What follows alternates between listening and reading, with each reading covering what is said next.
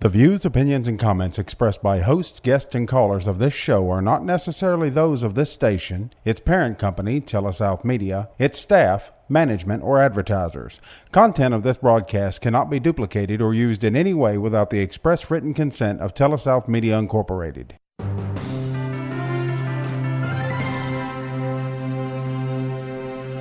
Now join us for Advisors Roundtable with your hosts, certified financial planners Greg Cooley and Bubba Labus. It's professional advice for your life. Welcome to the Advisors Roundtable. Certified financial planners Greg Cooley and Bubba Labus with you right here today on Super Talk Radio. Thanks a lot for listening. So, Bubba, from time to time, do we use terms and words that just make things sound a whole lot better than they are? And I'll give you an example. Leverage. EBITDA. Yeah. So leverage. In the financial world, that's really borrowed money, right? Yeah, borrowed money. It's debt, right? But leverage sounds so much better. It sounds more, MBA and Ivy League. What about this one? Leveraged buyout. A leveraged buyout, an LBO. So there are a number of these terms that we use. It's just a fancy term. So, like leverage, some investments use it. Yeah. Let's work through the many investments use it. Let's work through the math of how you can make an investment yield more if you borrow money, right?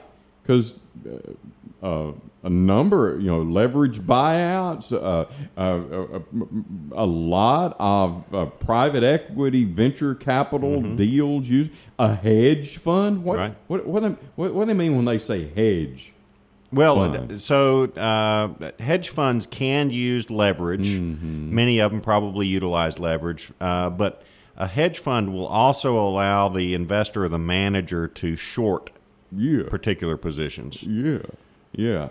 And you might be saying, well, what does that mean? Hence, he's hedging his bets, right? Right.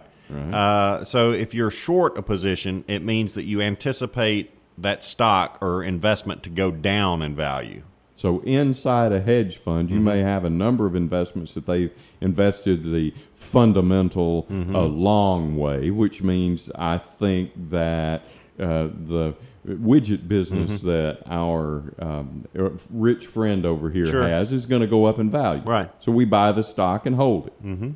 But if you think it's going to go down in value, then you short his stock. Correct. Right? And we've talked about technically how you short a stock. Yeah. So how do you technically use leverage or use debt to make your investment yield more? So we talked a little bit about margin a couple of weeks ago on the show, and I'm going to use that example and kind of carry it forward as a leverage example. So we talked about having $1 million portfolio. And the brokerage houses or investment houses will allow you typically to borrow up to 50% of that value. So you take out a $500,000 loan with the brokerage firm, and then you reinvest that $500,000. So now you've got $1.5 million invested, right?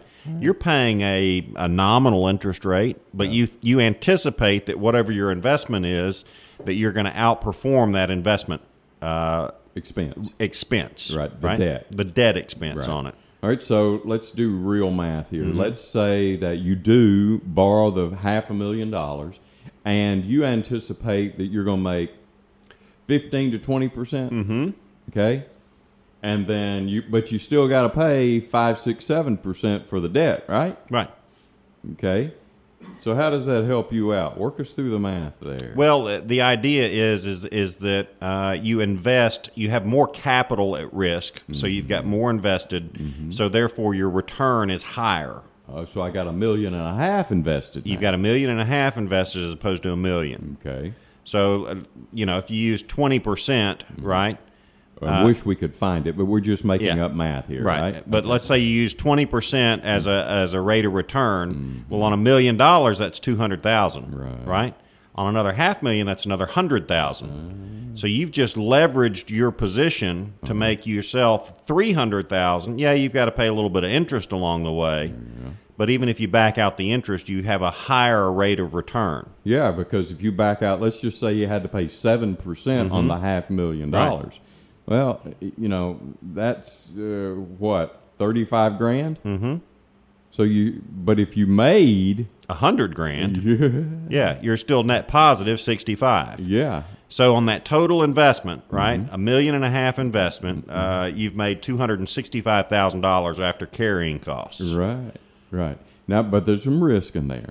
Well, yeah, and the risk is that the stock value goes down. Yeah, that it doesn't do your 20% in this investment. And so we did that math as well recently. So you know, assuming that you have $1.5 million invested, right, and you go down 20%. Yeah, that's 300 down. That's 300 down.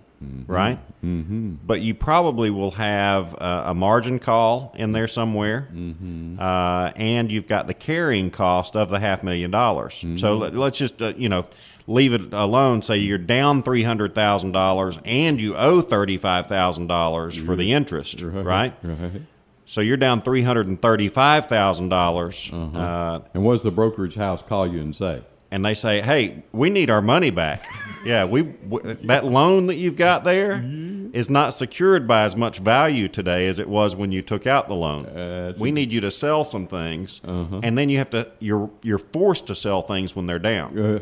Yeah. So that's a margin example, which is a double whammy. Right? Okay. All right. And it would work the same way in leveraged investments. Okay. So, in essence, you've got a business or an investment company or a mutual fund company or a closed-end fund company out there that's borrowing money to go out and purchase other types of investments. And whether those investments do good or bad will be determined on how well they perform. And so sometimes when you invest or you recommend an investment to somebody, you look to see how much debt they have and what their track record is on it, and how well they've done that, and how well they've used leverage. Sure. Right? Well, one of the examples of use of leverage, and we alluded to it earlier, is sometimes in the private equity world.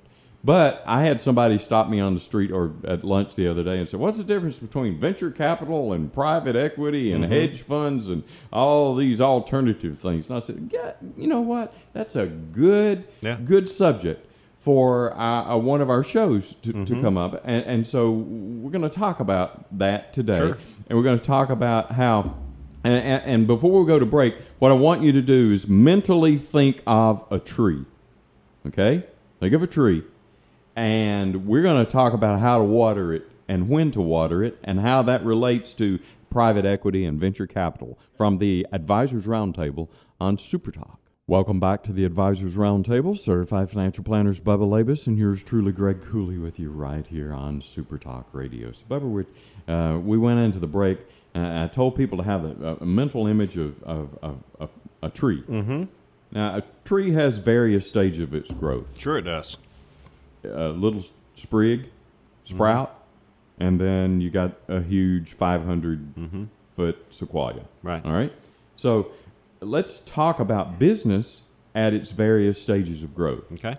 There are startup businesses, mom and pop gift shops, and somebody wanting to be in the plumbing business or whatever. You have the initial stages, the sprout, the sprig. Right. Then over time, 25 years later, maybe you've created something and you got employees and you've got consistent customers and you got cash flow and you're paying taxes. You're a mature business. I read in the newspaper recently a new store that's going to be locating here. It's a sporting goods store. Started in Wisconsin or Minnesota, I think, and in 1937, as I recall. So 1937, that would have been this kind of business that we're talking about, right? Yeah, it would just have been a sprig. It would have been an idea in Granddad's mind. He may have had to borrow the money or leverage his house, whatever, to be able to get the first one going, to buy all the inventory and do the advertising to get the thing set up and find a place to rent or buy and renovate. There's a lot of stuff going into this, but what you in your mind, I would like for you to think of the startup business and and of the mature business. Okay. Both of them need water. Yep. Okay? Both of them need to be watered. All right? The water from the point of view of getting additional equity in, because let's say that it is a startup business and it really hasn't proven itself yet, but Phil, when he started his widget company, he had a grand idea, and all he needed was just a little bit of money to give him a kickstart. Right. But if it was your money to give him a kickstart, is that risky?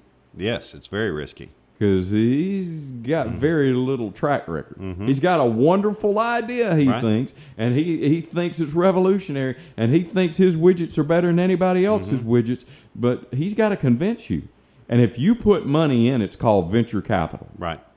So venture capital is money going into a young, unproven startup business. What would be considered riskier? Many times it's technology, that sort of thing. That's venture capital. Taking a venture, taking a chance. All right? On a new business. On a new business. Yeah. On a young business. On a business that's going to require you to be able to live with risks. That's right. Okay? That's venture capital. So remember that. Okay? That's the water. That's the money, additional money. Now, why would Phil need that? What's his dream? Why would he call up a venture capital firm? Why don't he just let life be life and take his chances and grow at whatever snail's pace his business will grow? What's the advantage of dealing with a venture capital firm? Maybe he's in the type of business or has the type of idea that he can't do it in a small scale. Oh. All right. So if he's selling widgets and needs to manufacture these widgets, I still don't know what a widget is, but let's say that he needs to manufacture these things. Well, there's equipment involved. There's raw materials involved, you know. So in order to ramp up his business and meet the demand for his great idea that he's got, that he thinks that everybody in the world is going to want one of these things, right?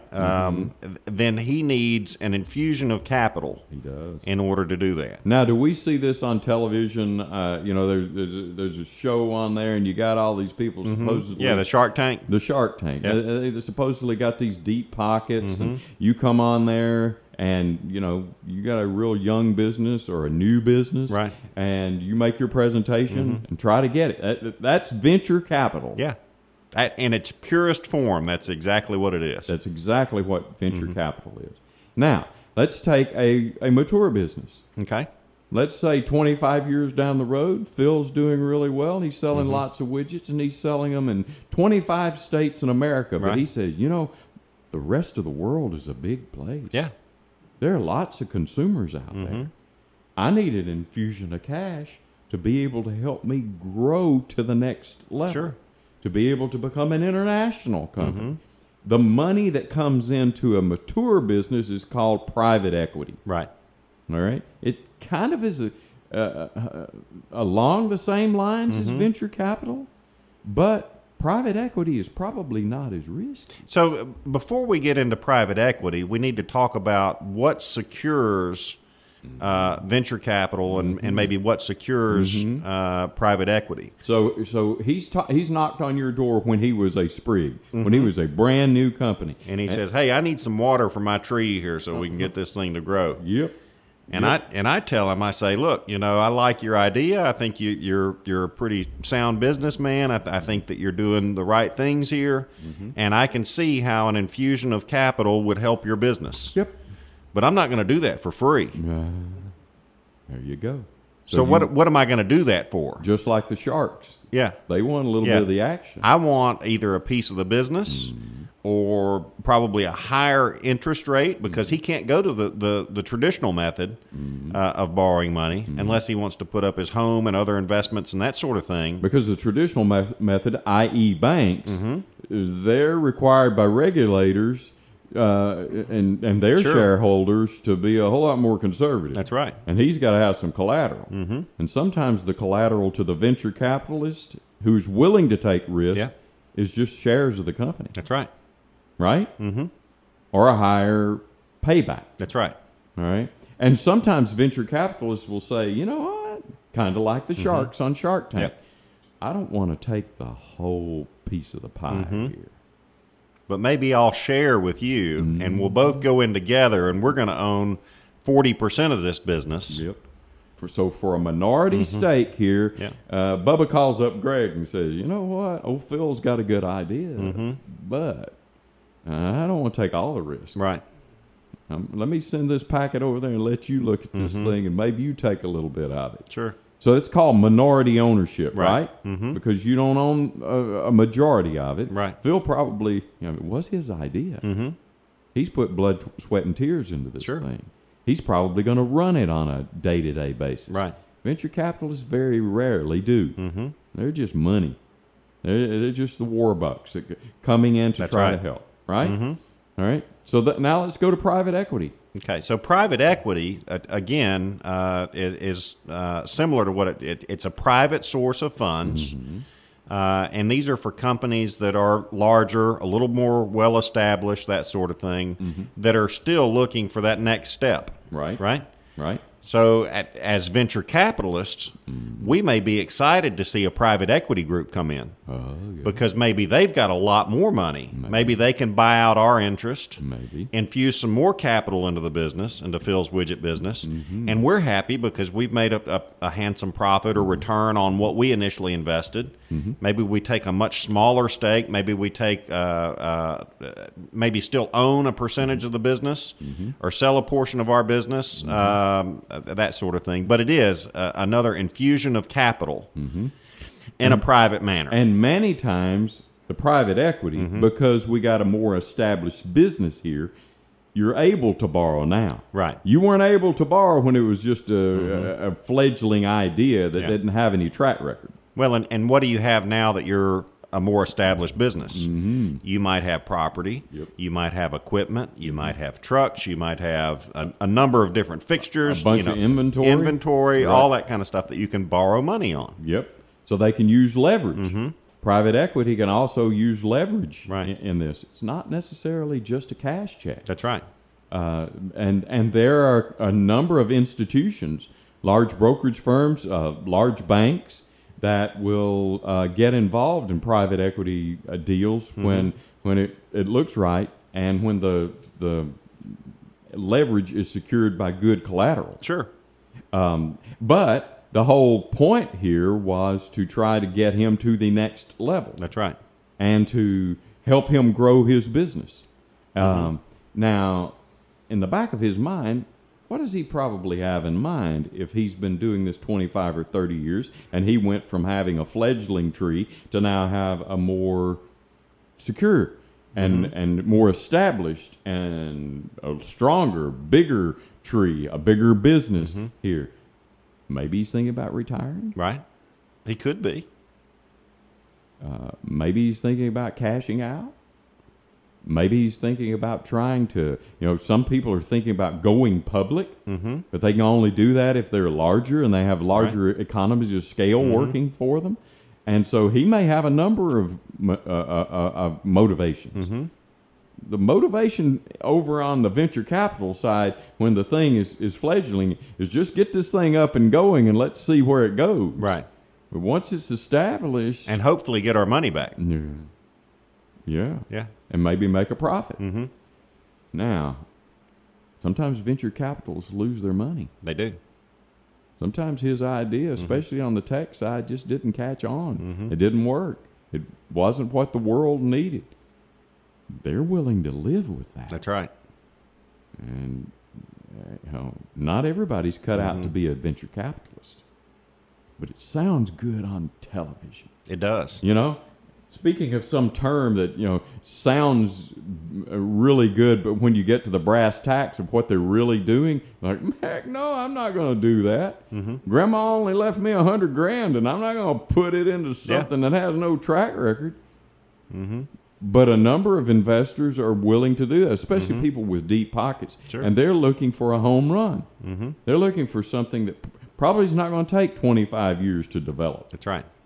They want to get that thing up and going within a few months or a few years. Then it'll be attractive to maybe the rest of the world, and the investment comes back, or maybe to the private equity world. And as you said, now they become a minority owner. So there are a lot of things going into this. We're going to come back and talk about how that might actually be applied on the street in this part of the world from the Advisors Roundtable on Super Talk Radio. Welcome back to the Advisors Roundtable. Certified financial planners Cooley and Labus with you right here on Super Talk Radio. We've been talking about venture capital and private equity, hedge funds, that sort of thing. Let's go back to our example of Daddy Warbucks, Phil Womack, our executive producer over there with all this money in this widget factory.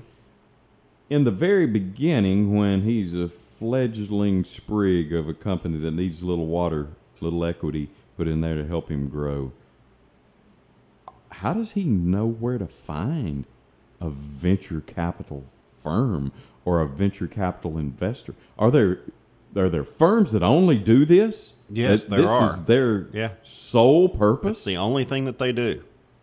How does he find them?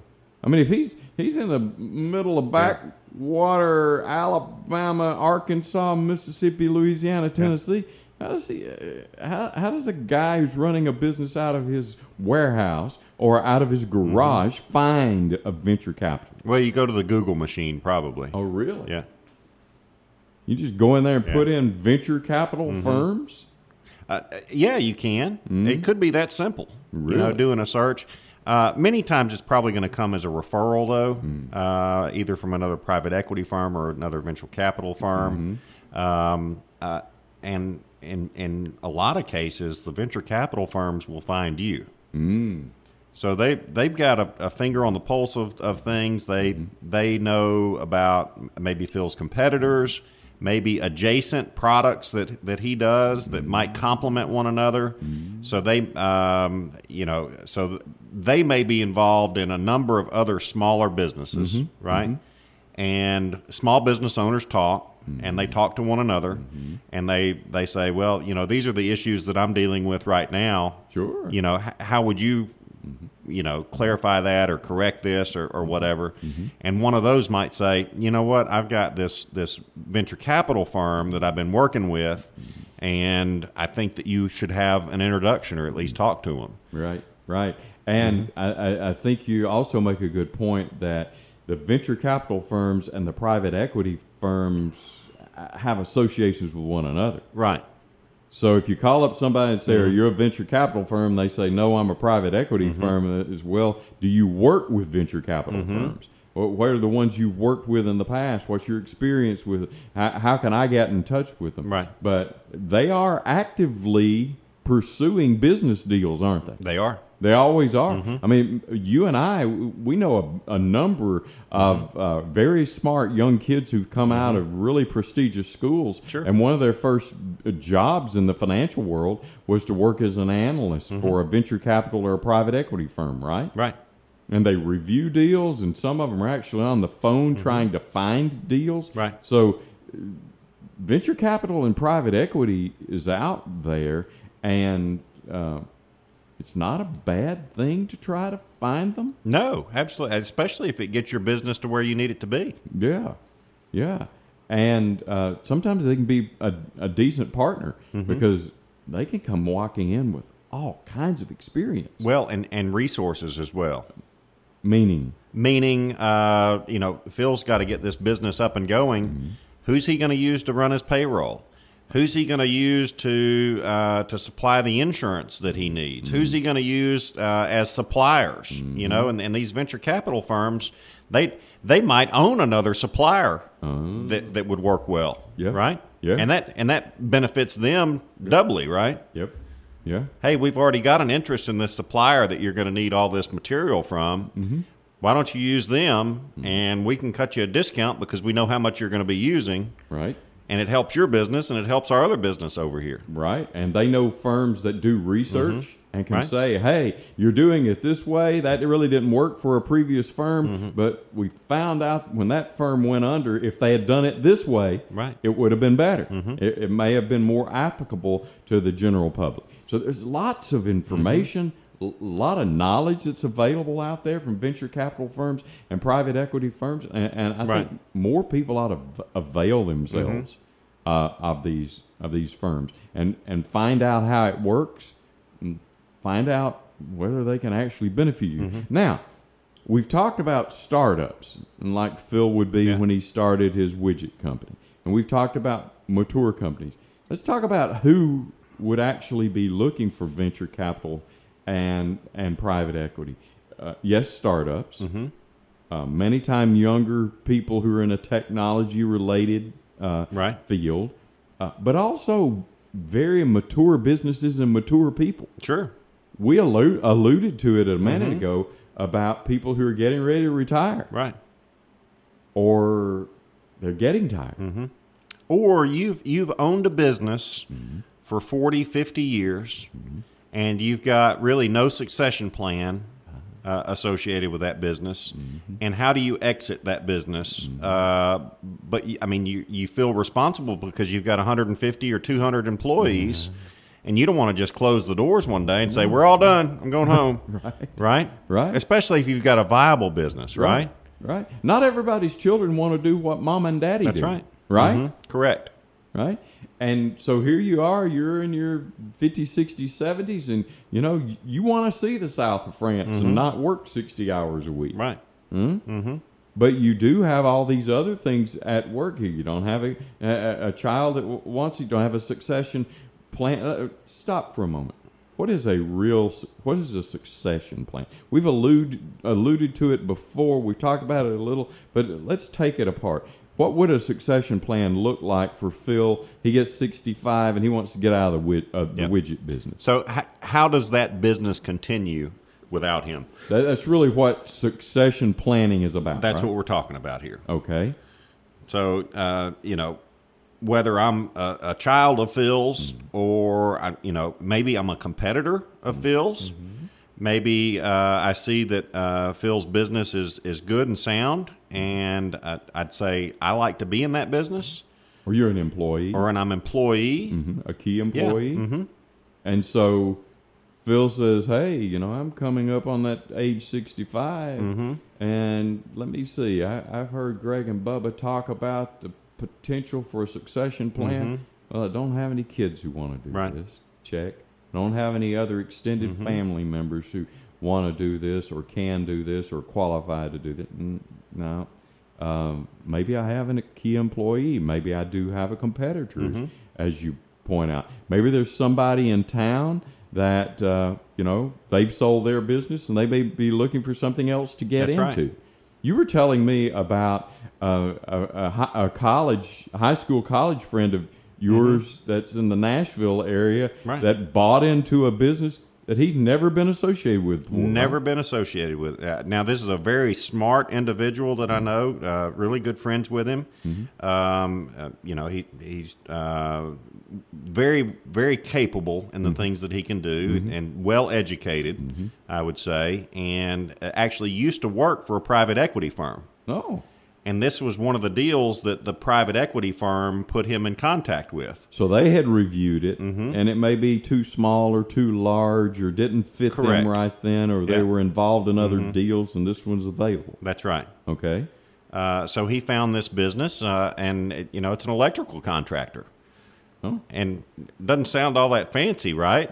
But basically what they do, I think he's got 60 employees, and they move electrical poles and that sort of thing for road work and road construction and right-of-way, that sort of thing. Okay. It's kind of a specialty. Right. It is. Yeah.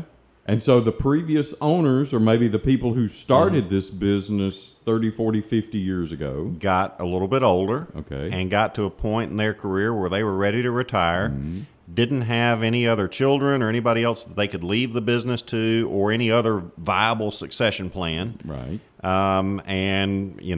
This private equity firm put this individual and in touch with him. My other good friend together, and they kind of came to terms with a deal that they could work out. Right.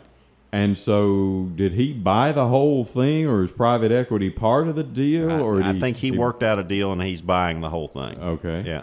All right. Now, I don't know exactly how he financed it. Okay. And how the whole thing is working, Right. but he seems to be happy. Seems to be happy. He seems to be fulfilled. He seems to be thrilled at the fact that he's got this business now, and he sees a lot of potential in it.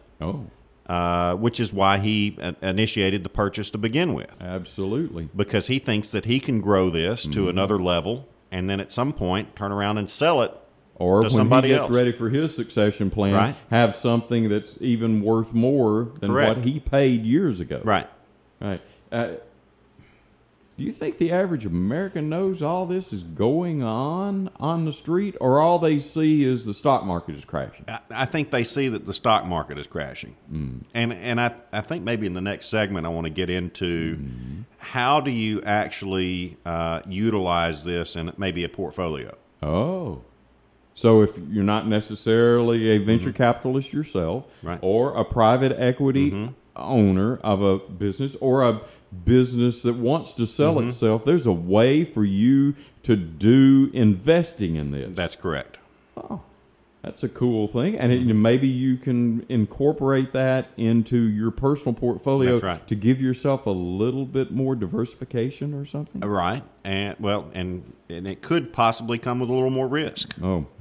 So Yeah, we that- got to fully gotta talk about that. talk about that. In the next segment from the Advisors Roundtable on Super Talk Radio with Cooley and Labus. Welcome back to the Advisors Roundtable. Certified financial planners Cooley and Labus with you right here on Super Talk Radio. So we're talking about venture capital and private equity and hedge funds and all of those sorts of things. Maybe not necessarily something you think about every day, but maybe just some information so that you understand what they're talking about when you see it on television. So venture capital is taking a venture, taking a chance, probably on a startup or a young firm. Right. All right. And then private equity is money that's usually infused into a more mature firm. So talk to me about ways I can possibly get involved in this, but I don't have to come up with $5 million to buy Phil's widget company. Well, we need to talk about number one, hedge funds. Okay. I guess thirdly, hedge funds. So a hedge fund can take positions in private equity, but generally they're going to take positions in publicly owned companies or publicly traded companies. So they're going to either be long or short Right. companies that are already on an exchange. That's right. Okay. Right. So as a growth factor, right? You've got smaller companies that are venture capital, medium sized that are private equity that can grow to very big companies.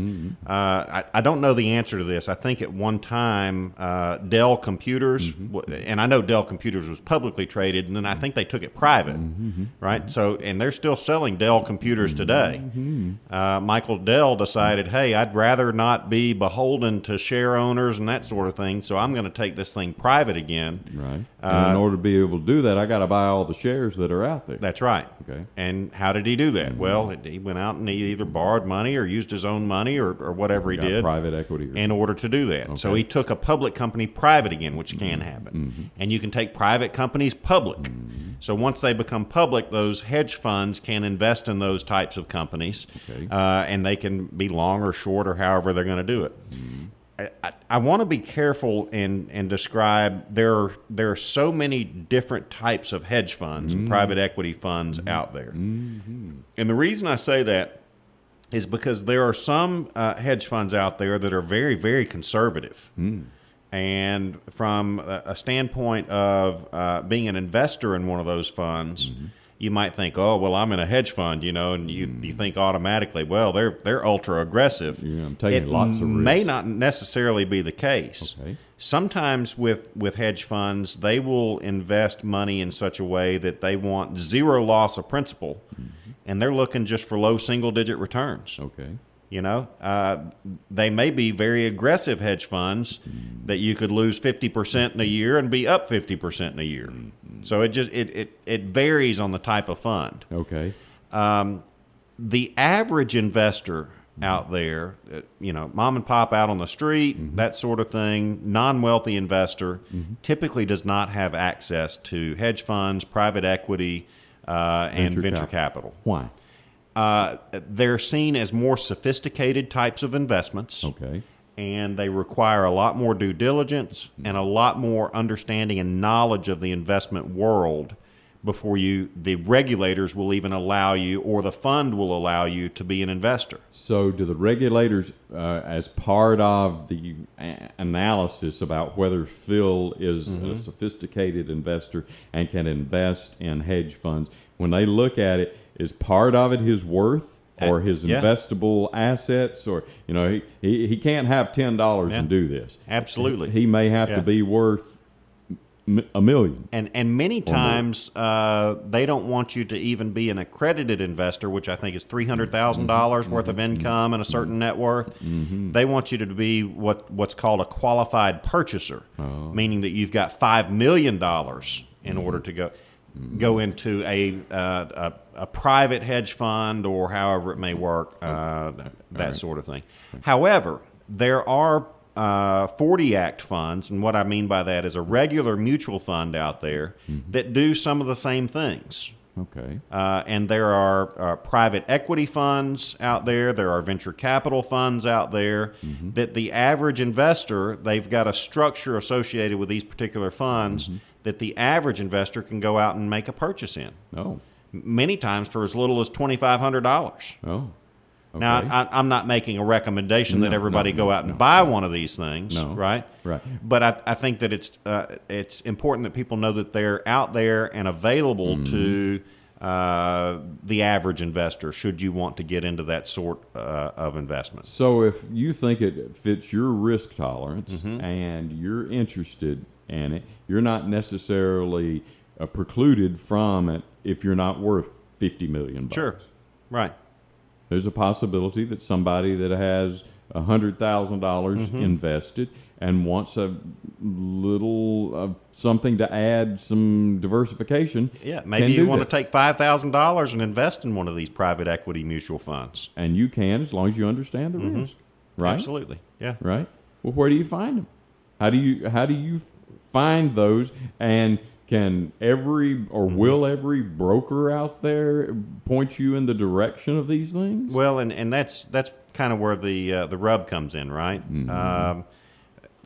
I would say that the Google machine is going to be beneficial, right, to do a little bit of initial research. On your own. And then you're going to find, okay, well, I've got 10 different companies here that offer these funds that are going to be private equity funds. Okay.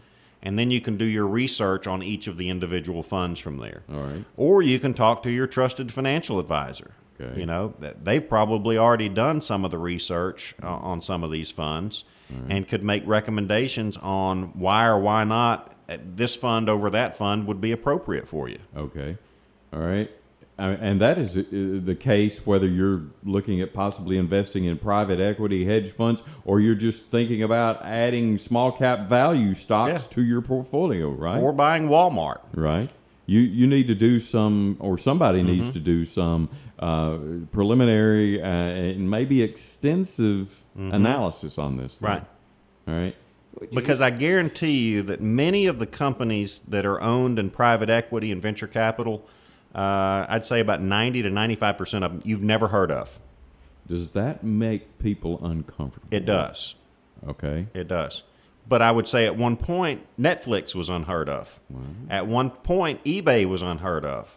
At one point, a long time ago, Harley Davidson was never heard of. Right? Yeah. So they had to be discovered. They had to either go public or get private equity, and suddenly, marketing and exposure in society, and people know what a Harley Davidson is. That's now, right. Right? But you're right. Probably 75 years ago, nobody had heard of them. That's right. And nobody knew who they were and what they did, and then the rest. It's probably more like 100 years ago, right? Time does fly, doesn't it? Yeah. So, when you're looking at having a fully diversified portfolio, first, why is that beneficial? Why can't Bubba, why can't I just take all my money and stick it in one stock and take my chances? We've talked about the periodic table before, and it's called a Callan chart, and how certain investments do well one year and then the next year they don't do so well. But it's really all over the board. And if you looked at it, it looks like somebody just splattered it with a bunch of different colors of paint. Right.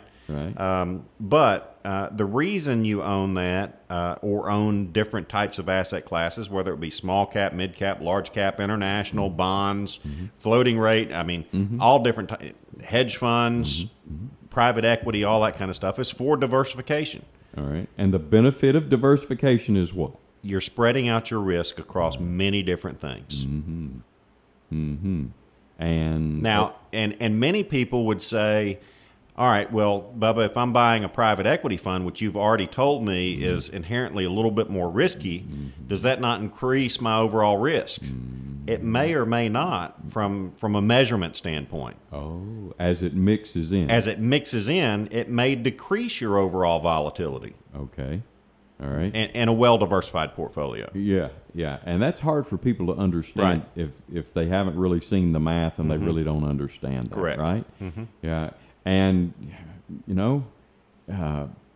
our responsibility as fiduciaries is really to give you advice that has the greatest probability of success. That's right. And that doesn't not necessarily mean it would have the greatest return this year. That's correct. Huh? Because the greatest probability of success is what's going to get you to the finish line. That's right. Yeah. And the greatest return this year might get you, as you compare it to something that's well diversified, it may give you a little bit of frustration. But in the long run, from our point of view, it's probably the best way to get there. And this year, people might even say that flat is the new up. You know? And when you come off a year when everything went up 20%, then you're frustrated if you didn't get 20% and you're fully diversified. But when you have a year when everything goes down 20% and you're only down 10 or 12 because you're fully diversified, it helps the taste in the mouth. That's correct. And that's one of the benefits of having diversification. Well, I hope we talked about something today that whet your appetite, gave you a little bit more information. Maybe we learned something, and maybe we made sure that you're a little more aware of things from the Advisors Roundtable on Super Talk.